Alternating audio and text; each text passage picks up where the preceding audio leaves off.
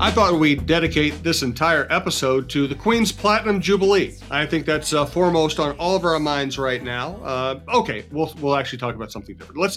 Cheryl, I wanted to ask you about potential expansion. There's been some breaking news. I don't know if it's official, or if it's more speculation, but really intriguing list of teams that the WNBA could expand to in the next year that includes the Bay Area, includes Toronto, Philadelphia. I know Kelsey Trainer is pulling for that Philadelphia team, Nashville, some really intriguing sites. Any thoughts on expansion or potential sites for new expansion teams? Yeah, I think, Kathy, there was The Athletic and Chantel Jennings did an exclusive with Kathy Engelbert. And Kathy knows it's probably one of the biggest topics. I know that Kathy's had a number of things that she's been trying to work through to get things in order to be able to prepare for being able to expand. And a lot of that had to do with valuation. So the big news of, the equity raise, et cetera. And so I think now it's probably moved up the list a little bit in terms of maybe interest from potential expansion cities, and then just I think maybe Kathy feeling a little more ready to take it on. And I thought the story was great in terms of, if you're a fan of the WNBA, learning about, we always hear, unfortunately, and it came a lot from the NBA, what the W is not worth for years. And, don't lose $1 million if you're a franchise. That was blasphemy, right? Like, that was the narrative, whether it was Mark Tatum or Mike Bass, NBA communications person. They always wanted people to know that the WNBA lost $12 million. That was a priority of theirs, and that makes zero business sense. And I think Kathy's right now in the process of kind of recovering and rebuilding the financial image of the WNBA, the popularity of women's sports. There's a real wave of enthusiasm and ways that we hadn't seen before. And so I think right now, and I think Kathy alluded to this in her story, that, that we're in a new time, and the valuation of the WNBA is obviously as high as it's ever been, for each individual franchise. And so I think that's got us well positioned to consider expansion. We need expansion. I think, I think beyond expansion, the roster sizes, I think there's a number of things left to tackle. But in terms of expansion itself and potential cities, I think there's a lot of great opportunities. I think Kathy said that the list was, maybe they started around 100 possibilities, 100 cities. I have no idea who would be on that list, what cities are on that list. Just know that if Chantel Jennings wrote that there are 6 cities, I'm going to assume that it was fairly accurate information that she has. And, I think it's exciting. And, it's something obviously that we're all looking forward to. And, more jobs, more ability to watch NCAA players that NCAA fans get attached to, that now want to watch them at the professional level. We're finding, waived players that people are really upset with, and think that we need more opportunities. And so I think, it's exciting. I think that, to hear actual timing with regard to this, because it was just a few months ago, Kathy said we were years away from this. And so now to have by season's end or by year's end that we potentially could have an announcement of where, and giving that city an opportunity to, properly get up and running. That's really exciting possibilities. No doubt about it. She's Cheryl Reeve. This is the Cheryl Reeve Show. This is part of TalkNorth.com. We recommend subscribing at your favorite podcast app. It's free. It's the easiest way to listen. You can always go to TalkNorth.com and see all the shows, all the archives of the shows, all the other sports shows, all the other outdoor shows. Thank you to our sponsors, Livia, Rudy Luther Toyota, Cara Quinn, Successful Marketing Group, All Energy Solar, and TSR Injury Law, 612 TSR Time, as you know. And thanks to our producer, Brandon Morton. And thank you for listening. We do appreciate it. So if expansion comes about here soon, what would be the first immediate impact on your team or competitive balance? I mean, how do you think it would all play out? And I know it's a broad question, but I think you've thought about this stuff more than I have, so I'm trying to give you an open platform here. Yeah. Well, the first thing you have when you talk about expansion is it does impact the current rosters because expansion will come from those existing rosters. So we'll have to go through that. How many players you can protect and those decisions. So that's my general managing cap. That's what I think about. And then I think the overall impact competitively is not unlike what you see in the NBA. Depending on I think timing for an expansion team, if I'm an expansion team, this is a good time with regard to the WNBA draft in terms of prospects, which lie ahead over the next few years. Your ability as an expansion team to improve quickly, I think that still exists because the league is still small enough. When you have 30 teams like the NBA has, it could take a lot longer to make some strides. I think with free agency the way that it is now, I think that with the quality of the WNBA drafts that lie ahead, and then being able to, I think as deep as the league has ever been, you're going to get, probably a couple of reserve players that, are on the verge of being able to be capable of being in more prime roles. So I think the prospect of that team being able to be competitive pretty quickly, I think means that, if you're talking two teams, I don't know that the landscape changes a whole lot. I think the competitive nature of our league right now, we're a team that's, we have a different view than what we had 5 years ago. We had a view from the top, and now our view is changed. We don't see any bad teams in the league. There are teams that have bad records, but not bad teams. And I think that same thing would be true for an expansion team. So I think the competitive nature of it would stay the same. I don't think it would get watered down, which would sometimes be the concern. But we can't have concerns in women's sports that we don't have in men's sports. When men's sports expand, right, their eyes on the prize, which is money. And sometimes when women, like when we think about women's sports and we go, gosh, do we have enough good players to really, field more teams? I can guarantee you the men never worry about whether they have enough good players. They see the dollar signs and the possibilities financially. And we should think the same way.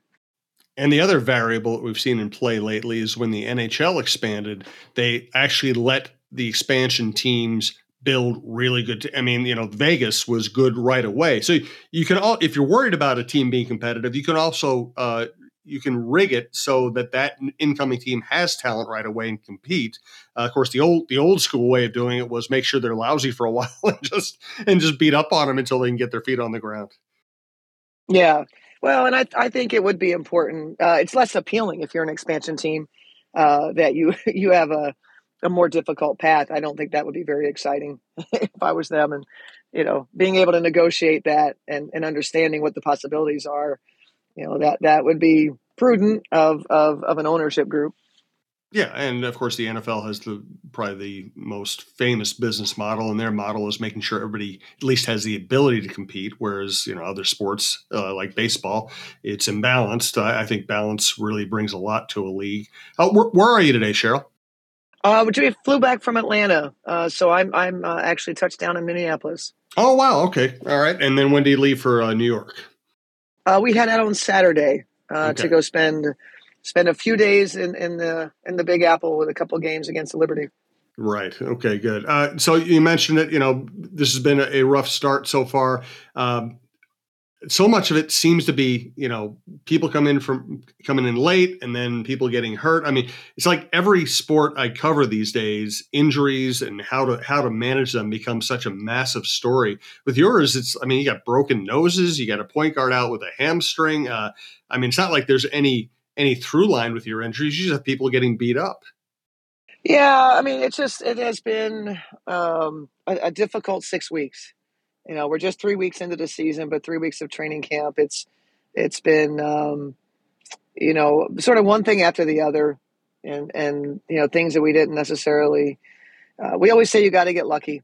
To when you have successful seasons, you'll learn that you had good fortune, you have good health, the ball bounces your way. Those calls that maybe that can turn a game, go in your favor, that sort of thing. And so again, we've experienced all of that, and then now we're experiencing the other side of it, where not a lot of things have gone our way, that really from the off season that have carried over, to in season, and the players are doing the best that they can, given some of the circumstances, and like we talked about the change of personnel, we've talked about how many hardship players we've had, and we have a player flying to Atlanta, playing an important role as a backup point guard that enters the game with 5 minutes to go, or 5 minutes into the game, 5 minutes to go in the first quarter, and having to be kind of like thrown into the fire. And these are players that typically haven't been in the league, or haven't been, like in Kamaya Smalls' case, hasn't been on. She was on the Indiana Fever in the bubble season, but has very limited experience. And Evina Westbrook, who's a second round pick, that was waived and we picked up, and is learning in game. And so just multiply that. There's, like you said, the insults to injury is, taking shots to the nose and getting called for a defensive foul while doing it. you know, and I just hung up with the, sort of the supervisor of officials. I don't know the exact title, but, and I get that there are sometimes that things are unfortunate, but right now it seems like all those things are happening to us. And, we've just talked to the group about, like, tough times don't last, tough people do. And I told them I don't know how long the tough times are going to last, and we just got to keep battling. And I thought we did that yesterday. I on some level, felt a little bad for our group. The turnovers were, obviously, the biggest story. And all I can tell you is that players don't intentionally turn the ball over, and we just got to find a place that we get a little more settled, rhythm, identity, and we've got so much going on that I feel like after every play I turn around and I go, that we haven't been able to tell Evina that yet, or something else happened over here and we're like, we haven't gotten to that yet, and so it's just, it's just going to take us a long time. And I don't know what that means as far as an end result. And I told the team that I don't care whether this was, 2012, when the team was, I don't know, 13-1, or, a team that is experiencing, we're experiencing now. We never want to look at our record. That's the most dangerous place to be, whether you're 13-1 or where we are, because ultimately the only thing that matters is the next day, the next game. That's the biggest game of the year, is the next one.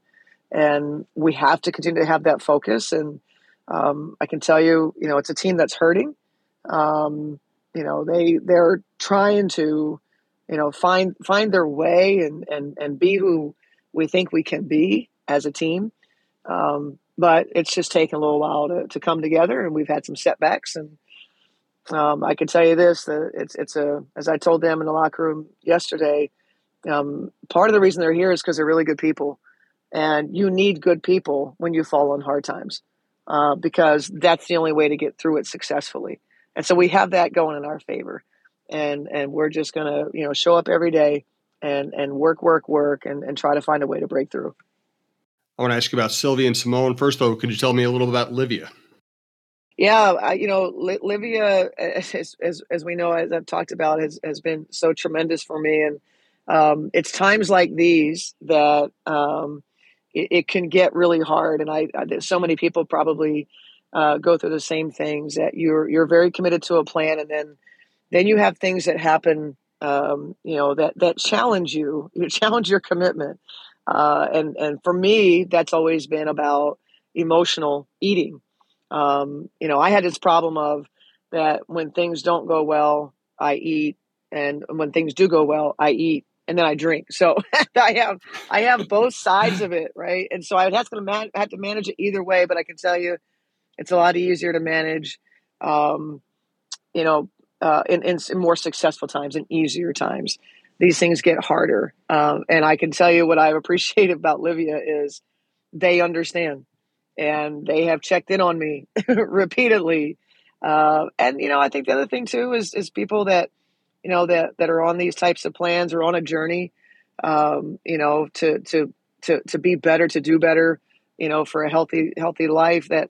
That when you're challenged and maybe you have a misstep, that it's okay, and just get back to it, and be forgiving. And that's where I've been challenged, and I've so appreciated the support I've gotten from Livia in this. I'll tell you about our other sponsors here in a second. Sylvia Fowles continues to put up ridiculous rebounding numbers. It just, this does not feel like somebody who's easing into retirement, even though she's headed toward retirement. Yeah, no, Sil only knows one way. I mean, she's prepared herself. Something that we have talked about with some of our older players through the years is, I always want them to sprint through the finish line. And Sil is the epitome of sprinting through the finish line. And, she's there as a leader for our team. And, obviously we all want great things for her. That can be overwhelming, as well. We're working through that, the pressure of sending Sil off the right way when it's not going well. We all start to, squeeze a little bit, trying to make it happen. And that's not been very productive. But I think in terms of what Sil is doing and is trying to do every night, it's exactly what you hope for. And I'm super proud of her. And I know how much she cares about this team and this franchise. And, that won't waver. And I know we live in this world of, professional men's sports. I think, probably where it comes from is, that, Sil needs to be, on a different team, competing for a championship in her last year. That's, we should trade her, et cetera, et cetera. And I don't know if it's a Sylvia Fowles thing or women's sports versus men's sports, maybe some of the differences in how we think. But it's the furthest thing from Sylvia Fowles' mind. This franchise is what she cares about, and giving everything she has to this franchise to try to position us for the future. And she'll tell you that it's real, and it's hard. It's hard. It's hard doing what Sil is trying to do, and she's committed, and we're all, like I said, we're going to work every day to try to get this thing turned around. Let's talk about Simone next. First, we do want to thank Rudy Luther Toyota. Ready for a women-forward car dealership?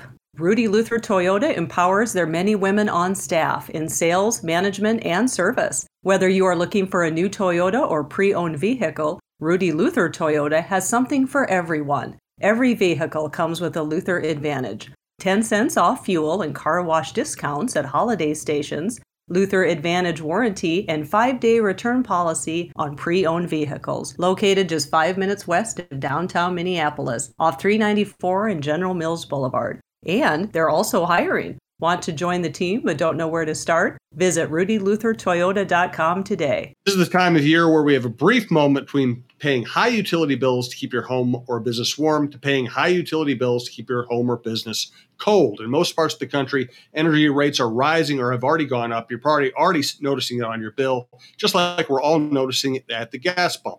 Solar Energy can help you lock in energy rates and give you peace of mind knowing your energy costs won't rise along with fossil fuel costs. Solar panels last 25 to 30 years, giving you a good idea where your energy is coming from for decades to come. For this and many of the other reasons we've listed over time, as All Energy Solar has been sponsoring this program and our network, you want to check out allenergysolar.com, allenergysolar.com.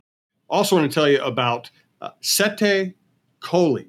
That is Italian, and it's coming from my realtor, Cara Quinn. That is the name of her new business. She's branching out on her own because she has so much expertise that goes beyond simply being a realtor, although she's a great realtor. Sette Coli is a family-owned, Twin Cities-based home remodeling, real estate, and property management company offering personalized service and outstanding client care. It means Seven Hills. That's a nod to the Seven Hills of Rome, Italy. They handle home remodeling, realtor services, property managing, and wraparound services. Like, let's say you're a homeowner considering a home improvement project. Cara Quinn can help you evaluate the impact of a remodel on your home's market value. If you're a prospective home buyer, Cara can help you assess the cost and logistics of updating the home you're buying. We're going through all this right now with Cara as we get our house ready for market. In the future, I'm going to be telling you about the other ways they can help you, but just remember, SETTECOLLI. So tell me about the night retiring Simone Augustus' jersey. Yeah, I think that was a night, fans were excited to show their appreciation for an unbelievable career that Simone had as a Minnesota Lynx. And I thought that the work that our folks put into the ceremony made it really special. I know Simone was appreciative and really understood all that went into it. And then obviously a chance to stand in front of the fans, kind of quote one last time, as her jersey, that was raised into the rafters. It was special for everyone, that was even remotely involved with the Lynx and understood who Simone Augustus was, not only to our team, but to our community. Those things are always really special. And then you have to go over the last part, which is, she then goes to the bench of the opponent of, probably our least favorite opponent in the league. So it's a very, I wanted a bittersweet, which was sweet on the front end and bitter on the back end, but we just couldn't get it done.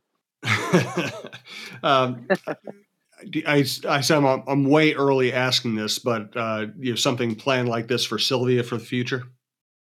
Yeah, it's really early, but I think it's a no-brainer. Those conversations, it's not if, it's when. And that's obviously a no-brainer. I don't think I'm speaking out of turn with that one. Right. Tell me a little bit about Milic and how she's fit in and where you found her. Yeah, Nina is somebody that's really evolving. When she wasn't evolving, it wasn't her fault. I wasn't playing her enough. And now we're kind of finding our groove with some rotation and getting people off the floor. And Nina's getting more comfortable and she's just a competitor, and she's bouncy. So she's athletic enough to be successful in this league. She can score the ball. She can pass the ball. She's going through a little bit of try to figure out how not to foul, but she also kind of gets in weird situations, through no fault of her own, that, we say this happened to Devereaux Peters when she was a young player.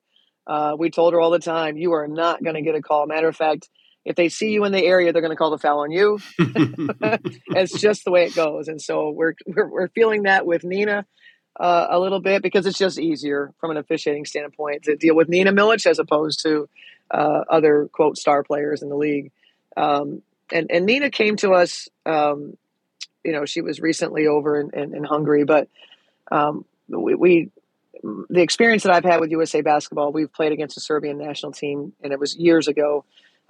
She hasn't since played for the national team due to some other conflicts, not because she's not good enough, but other national conflicts that I don't necessarily fully all understand. But it's a player that we were aware of then, and her agent called us probably 2 years ago, and we talked about bringing Nina over before. And, that she was committed to the WNBA, wanted to be in it, and would be here on time, all those sort of things that you worry about sometimes with some international players. And so she became somebody that we started watching more closely, and made a decision this offseason that this would probably be the year that we would need some help.